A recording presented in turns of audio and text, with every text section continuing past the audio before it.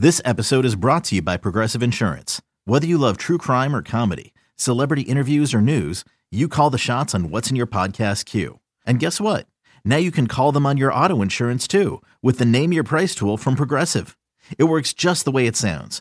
You tell Progressive how much you want to pay for car insurance, and they'll show you coverage options that fit your budget. Get your quote today at Progressive.com to join the over 28 million drivers who trust Progressive. Progressive Casualty Insurance Company and Affiliates.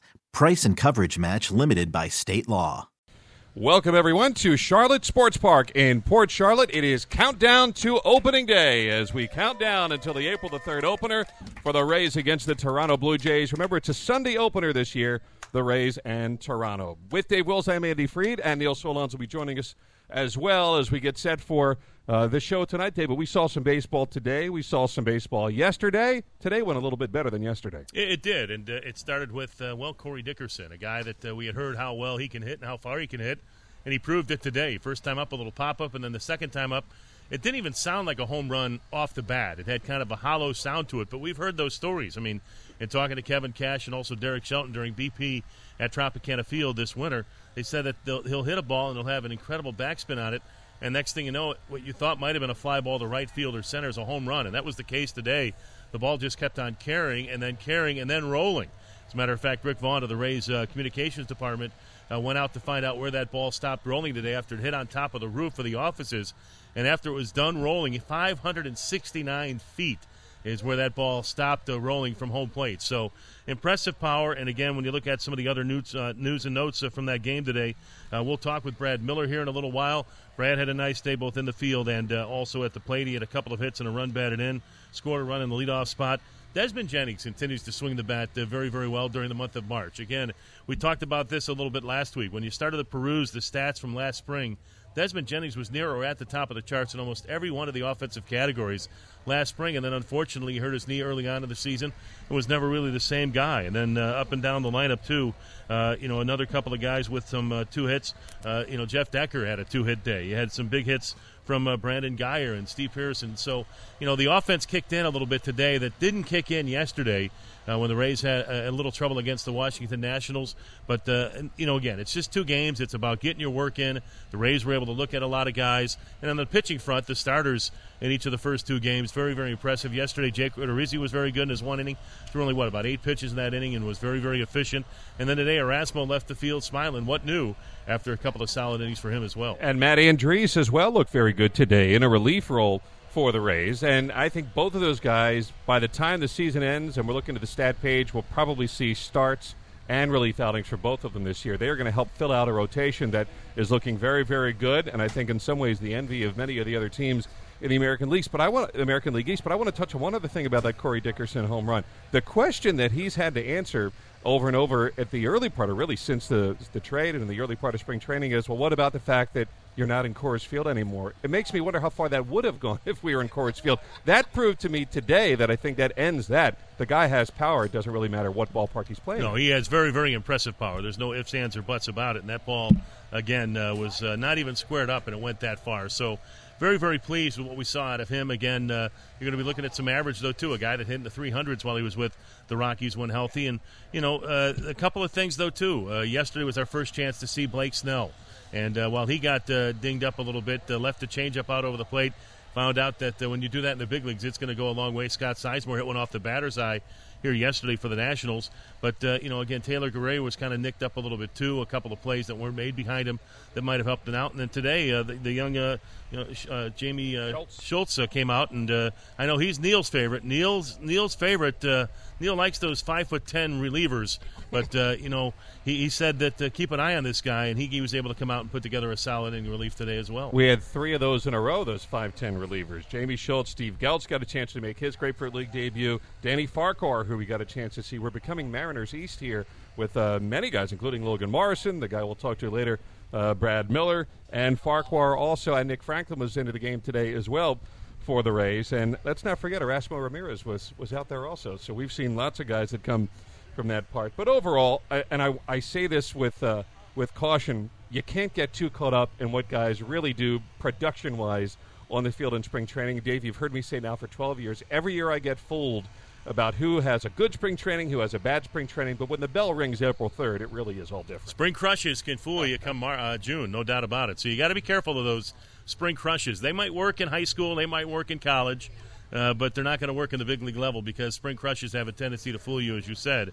And so, again, just kind of get the guys the work that they need to get in. And, right now Kevin is just wanting to get the guys in there, play a couple of games. Desmond played back-to-back games. I expect him to probably have the day off tomorrow. And then, we've had a chance to get a look-see at almost every guy now that's supposed to play. I'm anxious, again, to get Steven Souza Jr. out there. I think, last year I thought it was kind of a season where I don't want to call it a lost season for him because he was able to get acclimated to some new teammates and play several games here. But I was really kind of hoping that Steven Souza Jr. was going to, by the end of the year, really kind of settle in and start to look like the guy that a lot of people saw at AAA for the Washington Nationals a couple of years ago. But because of the various injuries, it didn't work out. And then, lo and behold, he goes out and hurts his side right before spring training gets started here. So anxious to see him get on the field and start to show some consistency. But, James Loney has looked good at times. Watching him swing the bat. Looks thinner, looks a lot more quicker around the bag than he did toward the end of last season as well. So there's a lot of nice things going on around Rays camp. There's a positive buzz. There's no ifs, ands, or buts about it. But with that also being said, it is only March the 3rd, and there's still a lot of spring training to go, and we'll see how that all plays out. But, again, we are outside near the Tiki Hut. We're going to be doing this now after Thursday home games. A few moments, again, after games on Thursday, we'll be broadcasting our show from there. Today we had a chance to talk with Brad Miller for just a little bit. We'll have Brad on in just a little while, and then we'll also have live from out here joining us in a couple of moments, a couple of coaches from the Rays staff who are kind of the behind-the-scenes guys. You don't really hear about them all that much, but they are very, very important with what goes on with the Rays. Stan Borowski, the bullpen coach, who also handles a lot of the pitching sabermetrics and the numbers and the scouting reports. And then we'll also be visiting with Jamie Nelson, who works with the hitters in addition with Derek Shelton, but also works with our catchers. Again, two big pieces of the puzzle as far as the coaching staff is concerned, but guys that you really don't talk to or see all that much when it comes to TV or radio, for that matter. Right. We get a chance to talk to them a lot behind the scenes, and today we'll get a chance to have them both as they make their way out here after the 10-3 win today for the Rays over the Orioles. Rays baseball is back for 2016. Single-game tickets are now on sale. Don't miss your chance to be a part of the Rays' 11th straight sellout for opening day. Visit RaysBaseball.com or call 888-FAN-RAYS. Rays up. There are 31 days until opening day, Sunday, April the 3rd, for the Rays against the Toronto Blue Jays. It's a 4 o'clock start at Tropicana Field, and we're talking about it here. We're counting down to opening day. I'm Andy Freed along with Dave Wills. When we come back, we'll hear from Brad Miller, and later on, Jamie Nelson and Stan Borowski from the Rays coaching staff. Back in a moment to talk some more Rays baseball on 620 WDAE and the Rays Radio Network. Welcome back to the Countdown to Opening Day show. We're broadcasting near the Tiki Hut here at Charlotte Sports Park with Andy Freed. I'm Dave Wills. And just a reminder, with the Rays' new Big 22 plan, you can get tickets to the biggest games, matchups, and giveaways, and access to the new Rays Rewards Points program for season ticket holders, all while saving up to $140. Call 888-FAN-RAYS or visit RaysBaseball.com today. Rays up. And along with Dave Wills, I'm Andy Freed. He just said that, but why not reiterate it? We are counting down to opening day, April the 3rd, against the Toronto Blue Jays, a 4 o'clock game at Tropicana Field. And here in spring training, it was a very good day for the Rays against the Baltimore Orioles, especially for the boys that scored 9 quick runs against the Orioles. And part of it right in the mix was the man that hit leadoff today, maybe leadoff during the season. We don't know yet. Played shortstop Brad Miller. Welcome home, because you are an Orlando kid. And when you heard about that you were going to be able to come home, what was your initial reaction? Obviously excited. It definitely snuck up on me a little bit, just kind of you're in the off-season mode, you're kind of relaxing to get ready to get back at it. And, it came, and I was pretty excited. Obviously playing a little closer to home than Seattle. But, among other things, just really excited to be down here, and it's been an awesome start to camp. Again, I know that you have a little familiarity with the area, having grown up in Orlando, but some familiarity maybe with a couple of the players too. Richie Schaefer, a guy you played college ball with. But is that the biggest upheaval? You make relationships with a few guys, and we're not quite Seattle Southeast. We do have Danny Farquhar and also Nick Franklin. But is that the biggest upheaval for a guy who's been drafted and developed in one organization from the first time you get moved? Yeah, I just know from this experience, and you build some strong relationships. I had guys that I played with at every level, low A, high A, all the way up. Guys that I, forged some strong bonds with, and now we're on different teams. I've been obviously, staying in touch with them, and it is different, but obviously I'm excited to just make some new relationships here. And obviously I know Richie and Mikey Matuk and some of the guys that came over from Seattle with me. So, a lot of excitement. Everybody's getting to know each other. Everybody's been really welcoming. But definitely, I think, obviously when you move teams and you're so invested everywhere you go, the biggest thing for me was, just you had some good guys and some good staff there. So, but I'm excited to make those new relationships here. Tell us about the team in college that you played on with Richie Schaefer at Clemson. You guys were very good, won a lot of games, obviously a bunch of guys drafted, had major league players, professional players. What was that team like? When I mentioned your time with him, what stands out? It was so much fun. I think, getting to play in college, and at a school like Clemson that they really have a lot of pride in their baseball program it was amazing. Obviously some of our best friends. Richie just had his wedding in January, and there was, 8 or 9 of us that all played together in his wedding party. So it was special, and there's a lot of guys still doing really well. We were able to go to Omaha, which is, every college baseball player's dream. Fortunately, Christian Walker for the Orioles today, they beat us out there, another team that was pretty loaded with Jackie Bradley and Sam Dyson and Christian. So, that's what you want to do in college, though. You want those experiences. Go out to Omaha, and it was everything we could have asked for. But, we were able to have some good teams, and obviously we're all still pretty close to this day. Visiting with Brad Miller here on our Countdown to Opening Day show, again with Andy on Dave, as we are bringing it to you live from outside the Tiki Hut here at Charlotte Sports Park. And, Brad, let's hit the rewind button even a little further. I grew up on the south side of Chicago. Chet Lemon was one of my early favorites as a player for the Chicago White Sox before he then moved on to the Detroit Tigers and really became a very, very good player and a World Series champion.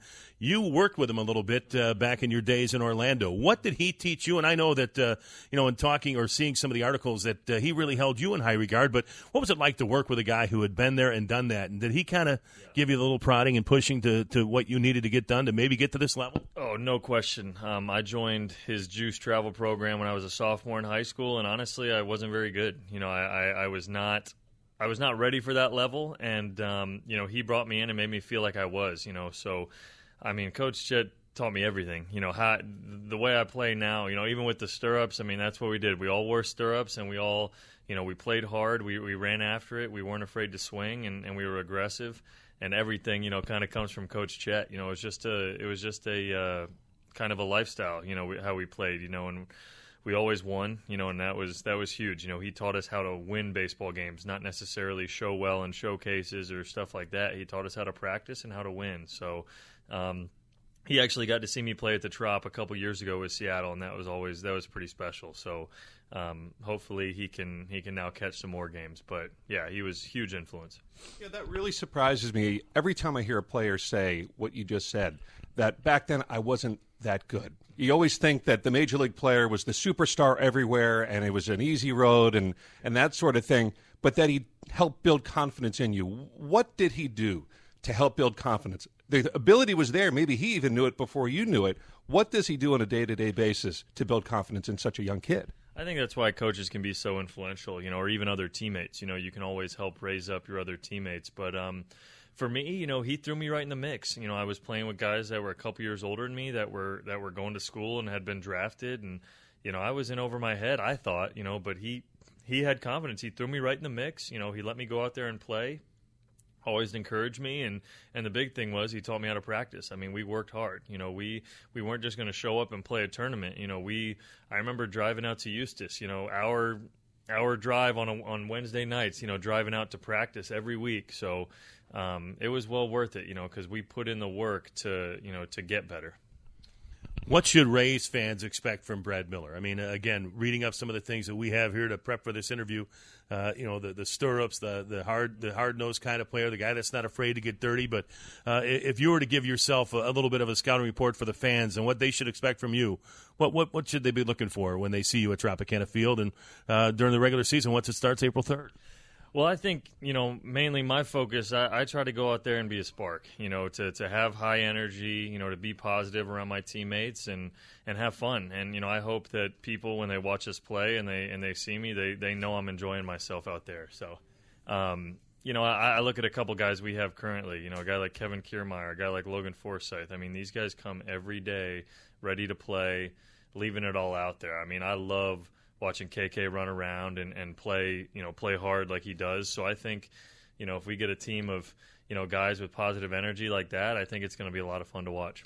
It's so funny. This franchise is entering its 19th year as a big league team, and we're old enough now to have guys that went there as kids at Tropicana Field to now be able to play on that field. And you're one of those guys. You saw Ben Zobrist's first home run, and then you got a chance to play with him, against him, really, on the same field. I mean, what could it mean to you? What does it mean to you to be able to – I can only imagine as a kid to be able to play on the field that I grew up watching. I think, the thing that gets me and the thing that, I really harp on there is just I remember when I was watching him, I was probably a freshman in high school, I wanted to be there. I wanted to do what he was doing and what those guys on the field were doing, and whether I realized it or not, I didn't go home and write it down or, say anything. I just knew. I'm like, okay, that's what I want to work towards, so that's why it was always fun going to games as a kid is, you see these guys out there and they're your heroes, and they're doing what you dream of. So to then get to, play, I think with him, it obviously hits home because I remember something, specific about him. But, anytime we step on the field, I think we don't take it for granted, that we're living out our dream. Matter of fact, you and Ben with a little history on August 13th, 2013, while you were with Seattle, you led off the game against the Rays with a homer, hit one later against Chris Archer as well, and then Ben Zobrist did the same thing. And that feat had only been done, I think, one other time. You got to go back to the mid-'90s when Chuck Knobloch and Tony Phillips did it. I mean, a little history early on in your career. Yeah, that was pretty cool, and it was a great game. We kept going back and forth. Two guys going at it, it was my first game back home in the Trop, so I remember, I have some really, really good memories there. All my friends, coming to the game and screaming for me and stuff. So yeah, it's always I've always loved playing at the Trop. Now I'm glad that it's my home, so it'll be fun. Now we've seen you mostly as a shortstop, but last year you did move into the outfield a little bit with the Seattle Mariners. But you've also played some third base, some second base. But does shortstop feel like home to you? It is home. I'm a shortstop, and last year I obviously was had to move around a little bit, and you're a professional and you go out. But shortstop's all I've ever played.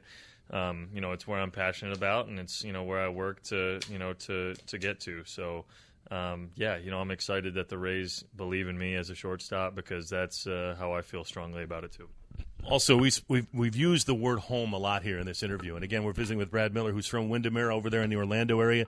Not too far from Ken Griffey Jr., we're told, and a few other guys that have played in the big leagues and maybe even golfed a little bit down the line. But with that being said, reading again on some of your bio information, your mom was a big influence and a big part of your, moving on to the big leagues, driving you all over the place when you were on those travel teams. Your dad played some college baseball and was a guy that coached you until you reached your teens. So how nice will it be? It is a little bit easier to get from Windermere over to Tropicana Field than it is out to Seattle. No question. I think I'm really lucky. All the support I've had. My parents do still. They've been able to see me play a lot. Shoot, my debut, I called my parents at 2 a.m. back home Florida time, and the next day they were in Seattle for a night game. For my debut. So obviously, just really lucky to have all the support, and now. It'll be cool not having all my friends, fall asleep during my games or all that. So, maybe everybody will be a little more rested around Windermere, so it'll be fun. And hopefully we'll keep them awake during the radio broadcast as well. Yeah. But thank you very much for taking the time to join us, and best of luck. We look forward to seeing you in a Rays uniform this year. Awesome. Thank you. Look forward to seeing Brad Miller at about 4:10 on April the 3rd, taking the field at shortstop for the Rays and taking on the Toronto Blue Jays. The Rays are offering new weekday specials all season long. Enjoy discounted hot dogs, kids' tickets, and many more weekday deals throughout the 2016 regular season. For more information, visit RaysBaseball.com/specials or call 888-FAN-RAYS. Rays up. With Dave Wills, I'm Andy Freed. We're at the Tiki Hut at Charlotte Sports Park, where the Rays played a terrific game against the Baltimore Orioles, and Grapefruit League game number 2 is in the books. We'll come back and talk a little more. It's Countdown to Opening Day on 620 WDAE and the Rays Radio Network. Welcome back to Countdown to Opening Day with Andy Freed. I'm Dave Wills. Again, we are broadcasting outside the Tiki Hut here at Charlotte Sports Park in Charlotte County, Florida, as the Rays wrapped up a 10-3 win today over the Baltimore Orioles. And you can enjoy another Rays spring training right down here at Charlotte Sports Park by getting your spring training season tickets now. Get the best seats, biggest value, and an exclusive hat and T-shirt. Visit RaysBaseball.com/spring or call 888-FAN-RAYS. Rays up. Again with Andy Fried, I'm Dave Wills, and now we are joined by a couple of coaches on the Rays staff that we really don't get a chance. I don't know why. It's maybe because the chatterboxes that are just in front of you guys are guys that are kind of camera hogs and microphone hogs. That's Jim Hickey and Derek Shelton. But Stan Borowski and Jamie Nelson join us right now. And Stosh, please don't say I said any of that stuff about Jim Hickey, because we know how shy he is around a camera and a microphone. Yeah, he is, and our secret's safe. But, yeah, he's been known to jump in front of a camera and do a little talking from time to time. How far back do you go with Jim Hickey? I know it's at least to the Astros organization, but how long have you guys known each other? I've known Jim since 1991. My first coaching job in 1994 in the Gulf Coast League. Jim was the pitching coach. Bobby Ramos was the manager, and I was the hitting coach. And I've been on the field, not with him, but I've known him very well ever since. You know, it's funny because I've known of Jim Hickey since my high school days. He grew up just a few miles from me, but then I saw him, I think it was in Burlington, Iowa for a little while. But going back and again, doing a little homework on Stan Borowski, it's funny how things kind of work out. You're a hitting coach, but now you're a bullpen coach. But when you were first drafted by the Milwaukee Brewers, you were drafted as a catcher, and then you kind of transitioned to pitcher. Take us through maybe your early years as a player and how it maybe led to you becoming a coach. I was drafted out of high school as a catcher, and I pitched all of my life. I was a pitcher shortstop. I caught for my American Legion team, and that's where a scout saw me. He was the only one that had any interest in me whatsoever, and he ended up drafting me on some raw tools.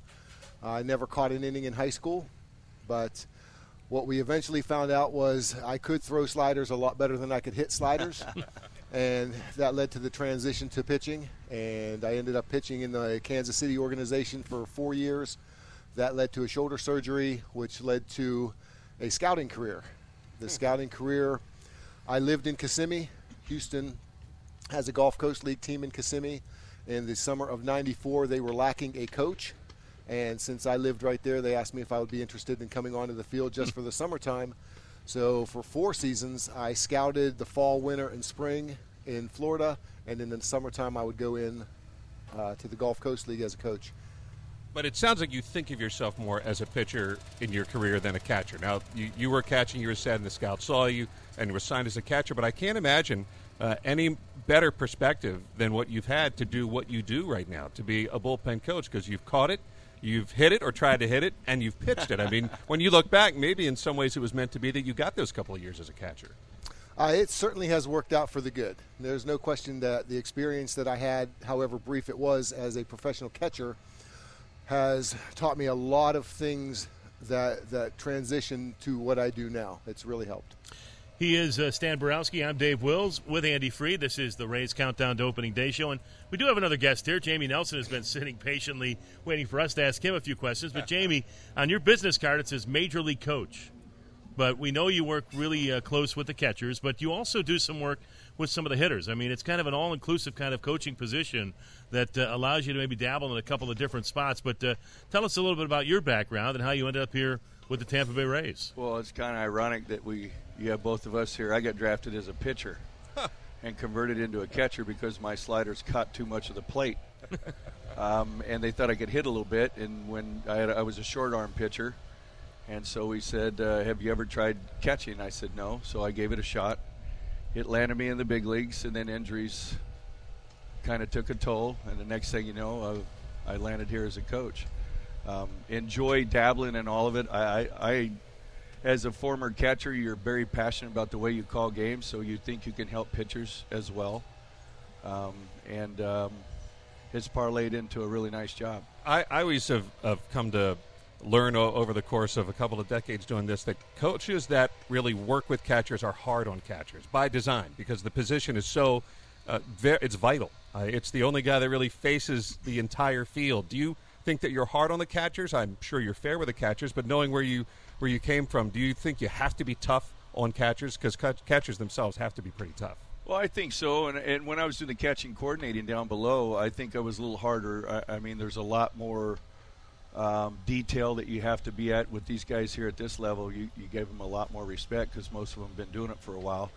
But absolutely, we're hard on our catchers because we expect a lot out of them. We expect them to get the best out of the pitcher every night. And that's their job in a nutshell. And when we don't feel like they're doing it, we have to sit down and have a little chat. Stan, there used to be the thought that maybe the easiest coaching position in baseball was the first base coach because they don't really do a whole lot. They just kind of stand there. I'm not going to say that was the old days, but I know that it's an all-inclusive kind of staff where Rocco handles some of the base running and the outfield play. Charlie does some certain things as third base coach. You've got Tom Foley as the bench coach. But maybe take us through the day in the life of a bullpen coach / assistant to the pitching coach. What do you do? I know you're involved in the scouting reports and making sure that the pitchers and pitching meetings. Take us through some of maybe the day in the life of Stan Borowski as we get ready for a game at 7 o'clock at night. And some of my responsibilities include a lot of the advance work that we do going into series. I try to work at least one series ahead on the reports that I type up for the starting pitcher and the catchers every day. They get a report, a little scouting sheet that breaks down their individual stuff facing each individual hitter. And I don't mean to cut you off, but I think what maybe fans don't understand is probably the multitude of information that you get from our guys. And there are dozens of people in our baseball operations office that put together these reports. How much do you have to slim down so it's in kind of manageable morsels for our pitchers and catchers to understand? When I was first brought over into the organization, my role as assistant pitching coach was to be the liaison between all the information that comes from the front office to the players and coaches in the Major League clubhouse and try to kind of filter out what is and what is not usable at game speed, because having all the information is great, but what can we actually use in real time? So my job coming in was to take all that information, kind of survey to see what everybody in the clubhouse wanted, and kind of take it from there and filter out, dummy it down, if you will. So now it's very concise, precise, what exactly what each guy wants every day to know about the hitters. But that's what got me over here in the first place. You brushed by the point what each guy needs every day, but everybody's different. Do some guys want more information than other guys, player-wise? Absolutely. There are some guys that they will come and ask me if I don't have it sitting on their chair when they walk in. I'll get the question, Stan, where's my sheet? There are others that whenever I hand it to them, they're good. And they all like it, they all want it, they all look at it. But the good thing is most of it revolves around what their strengths are. So the hitting reports that I give them about each guy really kind of plays to their strengths. Jamie Nelson also, as we said, works with the catchers, but we also know you work a little bit with the hitters as well, certain group of hitters. But take us through what your pregame responsibilities might be. And also, I would imagine there's some in-game responsibilities now, too, with tunnels and everything else like that, where you might be able to have to get a few swings. The Rays use their bench as much as anybody in Major League Baseball, and so those guys have to stay ready and maybe be called upon to hit at any particular time during a game. Yes, we do. Mine's completely different during spring training than it is during the season. I do the advanced as well on all the pitchers that we're going to face. And we try to get a pretty good idea, but not what he's throwing in this count or what he's throwing at unless a really high percentage. We want our guys to really stay on the fastball pretty much and be ready to hit the fastball. But during spring training, I'm working with the catchers a lot. And we're trying to get them ready to catch 9 innings right out of the chute. And I got to work with all of them just as hard just because you're only a foul tip away. During the season, you've got your pregame hitting, then you have your BP, then you have the lock-in session right before the game starts, and then in about the 5th inning, depending on how we're doing and how they're pitching, I take the extra guys in and we start getting loose in case we're going to pinch hit. As you just mentioned, that's what we do frequently. So when does your day ever end? I mean, when you think about it, if you're always advancing and always thinking about what's coming up next, the line that baseball's not a sprint, it's a marathon, but I've always thought it was just a very long sprint. I mean, you got to keep going, you got to keep pushing every day. So does your day end when you leave the ballpark, or are you still going over information thinking about the next day, the prior day? No, it ends with the last out, and then obviously we go into the coach's office and we talk about it a little bit, but I mainly start the preparation the next day. And like Stosh said here, we prepare at least a series ahead and try to get the rotation, get all the bullpen, and it's really nice when some of these teams maintain their bullpen, so you don't have to keep doing it, but yet you still have to check on what they're doing currently. Somebody might change pitches or come up with a new pitch. But I always start at least a series ahead, and if we have to do anything, if a guy gets sent up, then I'll do some homework on him that day. Jamie, when you look at the situation here in spring training, a lot of people are talking about, well, where are the question marks? And, I know we're talking about outfield maybe being a little overloaded right now, first base maybe being a little overloaded, but there's some question about behind the plate. Curt Casali did a lot of nice things in an abbreviated time for us last year, and a lot of people seem to be penciling him in as one of the guys who's going to come up north with us, an hour and a half to St. Petersburg. But the question is about a guy like Rene Rivera, who came in here last year as the guy who was going to be our everyday guy after a great season with the San Diego Padres, and it just really didn't want to work out for him, especially next to the plate. And then we also brought in Hank Conger, who we know can hit a little bit. We've watched him in his days with the Angels and also with the Astros, and we know he can handle a pitching staff pretty well, but the question is about his throwing. How's that all playing out, and what have you been able to gather from the way that these three guys have performed up until March the 3rd? How they handle this competition?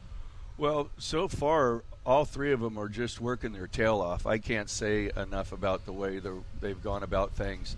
You look at Rene and his body and what he's done, the transition he's done, and the shape he's in. Just starting to see Hank Conger live for the first time beyond video and some of the games when we played against him. But these guys are working their fannies off. I can't say enough about it. You said, how is it playing out? It still has to play out. So these games will tell. These guys will get a lot of reps. We're going to see what areas they've improved in and how they can help us. It's going to be a tough decision, but I think across the board we have some unbelievably good dilemmas. It sure seems like Curt Casali had a breakthrough last year when the ball really started to fly off of his bat while he was maintaining the things he was doing behind the plate defensively. And yet I feel cheated because he got hurt towards the stretch. We never got a chance to see that continue on. It looked like it was starting to happen, and then the hamstring was happening, and he never really could come back to real form last year. What's the next step for him? And do you think he'll be able to carry over what he started to do last year into this year? I have confidence in him. He just has to be consistent at what he's doing, have consistent at bats. I think he has improved immensely as a defensive catcher. He's a cerebral guy, so he takes what Stan gives him and he takes it into the game, and I believe he calls a very good game. He works with the pitchers extremely well. And I think his game's improving and continuing to improve. And the good thing is he's healthy right now, and he's working his tail off to get better. You know him as a catcher and as a hitter. What led to the breakthrough offensively last year for him? I just think he got an opportunity. He got an opportunity to play every day. They started slotting him in there, and he started playing. He got hot. The confidence just flew off the charts, and he felt pretty good about himself. He felt sexy. And he continued to improve behind the plate. He's thrown the ball well, and I really believe that the pitchers genuinely like to throw to him. What about that? We've been hearing it sometimes is just as simple as swing a little bit harder. I mean, is that I'm sure that's oversimplifying it, but it sounds like from his standpoint that he was using some of his strength finally that maybe he wasn't using so much before. I believe that's absolutely accurate. He started putting a little more juice in the ball, and he's a big man. He's a big, strong man. And he didn't hit like that prior to. And both Shelty and I were saying, hey, you got to get that head out. And Shelty was really, really getting on him to get him to keep from just flailing balls over the right field. If you're going to hit it that way, let's drive the ball, get the head out and drive the ball. And he bought into it, and he worked hard, and he executed in the game, and that's what leads to success and a lot of confidence. I just have to try to figure out a way to get Curt Casali and sexy into a broadcast now that you've mentioned it here in the spring, and that's going to be my goal for the 2016 season, to see if I can mix that in. I think we isolate that soundbite and play it when he comes to the plate. Indeed. With Rays coaches Jamie Nelson and Stan Borowski, I'm Dave Wills with Andy Freed. Again, we are broadcasting from outside the Tiki Hut. Our Countdown to Opening Day show here is in Charlotte County today. And, Stan, let's continue maybe with the question marks. A lot of people wondering about the bullpen coming into this season. We saw Jake McGee move along, and Jake McGee can make a lot of managers and a lot of bullpen coaches look good when you bring in a guy that's throwing 97, 98 and putting that fastball wherever you wanted it. I know it became a little bit of a thing where, people said maybe we overused our bullpen. You saw the numbers. You know the numbers. They matched up to probably the year before, so it was more of a thing maybe made up by us in the media than it was probably what's going on in the field. But over the sound of the leaf blower here as they do a little work at the Charlotte Sports Park, give us some of your thoughts as to how this bullpen might shape up, and who are the guys that you're kind of looking to maybe, I don't know if take the next step is the right way to put it, but to be a big part of it, because there is some big shoes to fill of Jake McGee. Yeah, there were a lot of nights when Jake McGee made me look really smart. But with him moving on, we're going to go to the next guy. With Boxberger, he led the American League in saves last year, and we don't see any reason why one of our guys can't do the same thing. Is it going to be Boxberger again? Only time will tell that. But with the emergence of Alex Colomé, with the emergence of Andy Romero, both making huge strides last season, we're hoping that they're going to pick up where they left off. Steve Geltz had a really good season. I believe he led the team in appearances, had a really solid season. He's in the mix again. We've added guys like Danny Farquhar. We've added Ryan Webb. We've brought in guys like Dana Eveland, who all are going to play a part in shaping the bullpen. I'm sure there's some names I'm missing, but it's similar to the catching situation. We have a lot of good arms down there, and it's going to be interesting to see how it plays out. Does Brad Boxberger's role change? Not in the respect of, we know he's probably going to have the ball in the ninth inning with a lead in a tight game, but last year there was McGee around him who had done that sort of thing before. There was Jepson for a while who had done that sort of thing before. Now Boxy's stature is he's the guy that's done it before, and maybe some of the younger guys will come to him. Is he ready for that sort of leadership role in the bullpen? Oh, I believe it is. When you look at the transition of his career, he traded, he came over here, so he was the new guy. He was kind of quiet. Through the last couple of seasons, he's been solid. He goes about his business. He works hard. The guys do come to him. They watch what he does. They watch how he does it.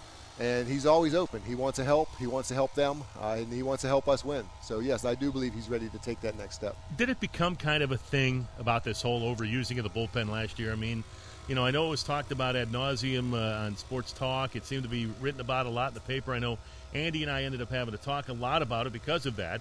We got answers from Kevin about it. Matt Silverman tried to supply us with numbers that showed it wasn't the case. I mean, you were there on a daily basis. You saw the amount of phone calls. Was it any different than previous years, or did it become a little bit more of a thing because of what was written and talked about? I think a lot of it came about because of what was written and talked about. There were a couple times where the starting pitcher was having a relatively solid game, and a lot of teams would just keep them out there. But when you look at how they got to where they were at in that point in the game, it just made sense to go ahead and make some moves. And having the quality arms that we have in the bullpen, we are very confident on any given night that we can make moves right, left, and they're going to work out. And our guys are great. Our training staff is great. Our players are really good about taking care of themselves in between. They know how much to throw to get ready. They know how to go about their throwing programs on a daily basis to keep themselves fresh. So, with that being said, though, I know we've talked to Matt a little bit and Kevin. You guys are looking to make a little bit of an adjustment, though, to maybe not just have just one-inning guys. You're hoping to maybe get guys and go 4 or 5, maybe even 6 outs, so that you're not using the same 4 guys on a daily basis. I mean, winning can wear out a bullpen. We know that. We've watched that happen. Andrew Bellatti's a guy that can be a multi-inning game. We even saw over the last couple of days a couple of guys go out there and give us multiple innings. Is that something you're going to be looking for, to have at least 1 or 2 guys in that pen, maybe even 3 guys who can give you multiple innings and appearances as opposed to just one and done? There's no question about that.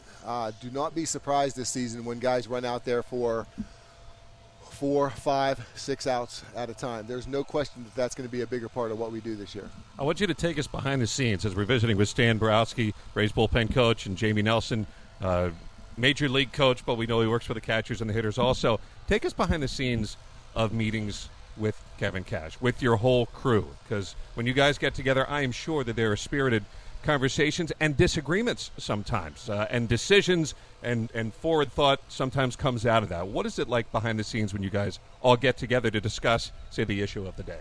I think the one thing that Kevin is a very humble person, and he draws off of our experience.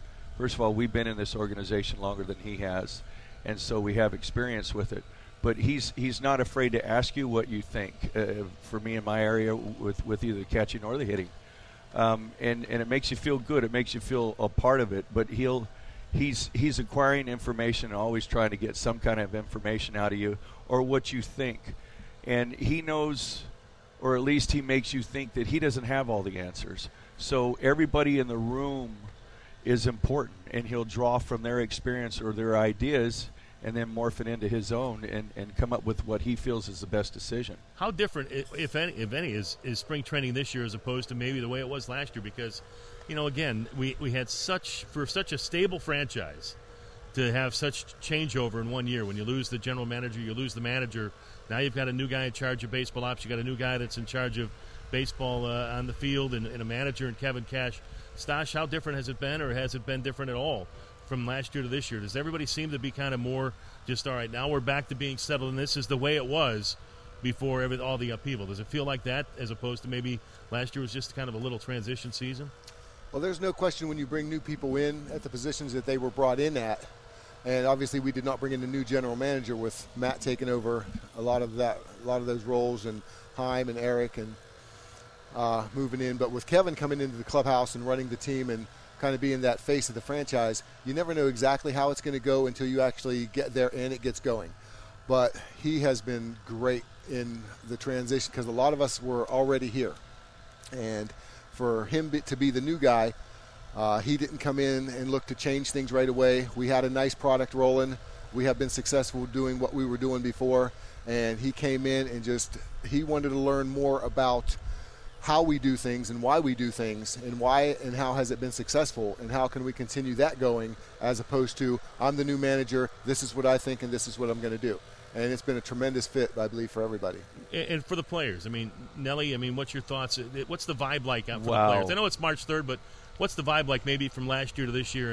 And I know there's some high hopes here. People have picked this team to maybe win it.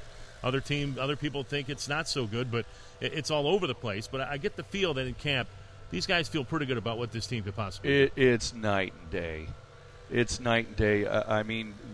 The package we've assembled now and the people that we've acquired, when they're in that clubhouse and walking on the field, just through our drill work, all the stuff we've been doing, you can see the confidence of knowing that the guy next to him now, it's no longer just my job. I got to beat this guy out. There's competition all across the board. And the people that we've acquired, not only position players, but some of the pitching depth that we've acquired, we see that. The players see it, and you can see just that confidence and that vibe oozing out of there. It's permeating throughout the clubhouse. When they get on the field, it's like we're walking with some swag already, and it's really cool to watch. Final thought, when you see Corey Dickerson hit the ball today, they went straight up in the air and never seemed to want to come down. Does that whet your appetite for what this season could be for the Rays? Chills? I got chills, buddy. I got chills on a couple balls that came off the bat today. It was the best thing I can do is stay out of the way. Let them hit, man. It's good to get chills as opposed to yawns. And I think that, again, there's been a few of those over the last few years. But, I was going to ask Stash because I don't know if you got to look at it because our bullpen's a little more covered. But Stash was the guy that sold me. I don't know, again, we go back to game 162 of 2013. And when Dan Johnson came up in the bottom of the ninth with 2 outs and 2 strikes against him, he hit that home run down the right field line, and it went into an area where I really wasn't 100% sure if it went out. But then I saw Stash, who was standing in the bullpen at the time, and he threw his arms up like this, and I said, it's gone! It's gone! Did you get a chance to see? Were you able to pick up Corey's fly ball today at all? It went way, way over your head, too, by the time it landed. Well, we saw it come off the bat, then we lost it for about 30 seconds or so, and then we saw some fans kind of start to move back where they thought it might be coming down, but they started moving back further and further against the back wall. They ran out of room. Then one guy climbed the steps to try to reach over, and he almost fell. And if they would have climbed on top of the roof and went to the backside of the roof, they still would have had to be careful about falling over off the building. So it's amazing. That's exactly how Neil Solondz called a home run on Rays Radio today on RaysBaseball.com. It's impressive. You must have been listening. But guys, thanks again for taking the time to join us. We really appreciate it. 2 guys that, again, don't really get the just service that they deserve for the job they do behind the scenes and out front, again, with this Rays team. Big parts of the Rays coaching staff and the success of this team. Thank you so much, guys, and we will see you pretty much every day here in 2016. Thank you. Thank you for having us. With Dave Wills, I'm Andy Freed. We are at the Tiki Hut on out in left center field at Charlotte Sports Park. The Rays beat the Orioles today 10-3. When we come back, we'll bring in Neil Solondz and wrap up this show for this Thursday night. We're counting down to opening day on 620 WDAE and the Rays Radio Network. See the Rays this spring by getting your spring training 3-pack. Get great savings and select from games against the Red Sox, Yankees, and more. RaysBaseball.com/spring or call 888-FAN-RAYS. Rays up. Well, again, we thank Stash and Nelly for joining us here, part of the Rays coaching staff. Also, thanks to Brad Miller for taking the time. And now it's time to bring in Neil Solondz. And once again, I did not get the memo to wear the same outfit as Andy Freed and Neil Solondz did. Luckily, this is on radio. I probably should have said I was wearing the same thing, but I'm not. But nonetheless, why don't you guys just take it away since I don't seem to be part of the group anymore? How often does this happen? A ridiculous amount where we're wearing identical outfits. It is way too much. Why is that? And we didn't even ask each other. We didn't know. We share a brain. But anyway, your thoughts. A couple of games in, and I know you've been down here a little bit more. He does all the heavy lifting, folks. Neil's down here a lot more than we are. But your thoughts on the early going here of this Rays camp? You know, I thought what Stan and Jimmy Nelson touched on in terms of the depth and the competition is what has stood out to me. You know, even though there are a lot of bullpen decisions to be made and roles, I see more guys who, as the year progresses, I think can really be projectable arms in the bullpen. I see a lot more physicality of some of the arms that we now have in the system. We've talked about that a lot, about how important that is. Those are some of the things that have jumped out in the first couple of weeks. Since when can guys that are 5'9", 5'10" throw as hard as they do? Even today, Farquhar and Geltz and Schultz, I mean, those guys were lighting up the radar gun, and yet they couldn't start on a basketball team. I know that. at least over 6 feet. Yeah. You know, it's unusual, and you know, I talked with Jamie Schultz a little bit about just the fact that he's 5'10" and a starter, and he said there have been scouts from other teams that have come up to him and said, we wanted to take you, or I wish we took you, but my team wouldn't allow to take you, and wishing him luck and hoping that, and the Rays have kind of bucked the tradition of what a starter has to be. You have a Jake Faria and a Blake Snell, who's 6'4", 6'5", and you got a Jamie Schultz on the other side of the spectrum. It's one of my favorite things about baseball. It doesn't really matter what you say. You know, but they do have to get that downward plane going. If they, you know, again, it doesn't matter how fast you throw it. If you throw it kind of flat up there, it's going to get hit and hit hard. But I think back to a lot of guys who have been, have had successful careers, mainly more so out of the bullpen than as starters. Yep. At 5'10". Cliff Polite and Frazier, Jason Frazier come to mind right away as guys that are 5'8", 5'9", bring it in the mid upper 90s, but they get a little downward plane and they use that mound to their ability to be able to get that downward plane. But those types of starters are really few and far between. Yeah, the Roy Oswalds of the world. I mean, I still consider him. I think he was under 6 foot, at least from what I saw. And Pedro Martinez was slight of build. He wasn't that tall either, and so I 5'10" is certainly doable, I think. Well, Neil is down here first of our crew and starts collecting great interviews, and we invite you to go to RaysBaseball.com and at Rays Radio on Twitter, because you get a chance to really meet these guys. And who are some of the personalities early on? And by the way, those interviews are all archived. You can go back and really kind of hear the stories and the personalities of some of the guys that will be with us and maybe will be with us in the future. They're certainly with us for now. Who are some of the personalities so far that stand out in this camp? I think Taylor Motter's a guy who stands out in terms of his overall personality. I think he's a real character. And I think people are going to enjoy getting to know him. And we always talk about energy guys. I think he's an energy guy. Jeff Decker, who had a good game today. I have not had a chance to do an interview that we've put on there, but I think he's a real interesting story and an energy guy too. Those are among the position players.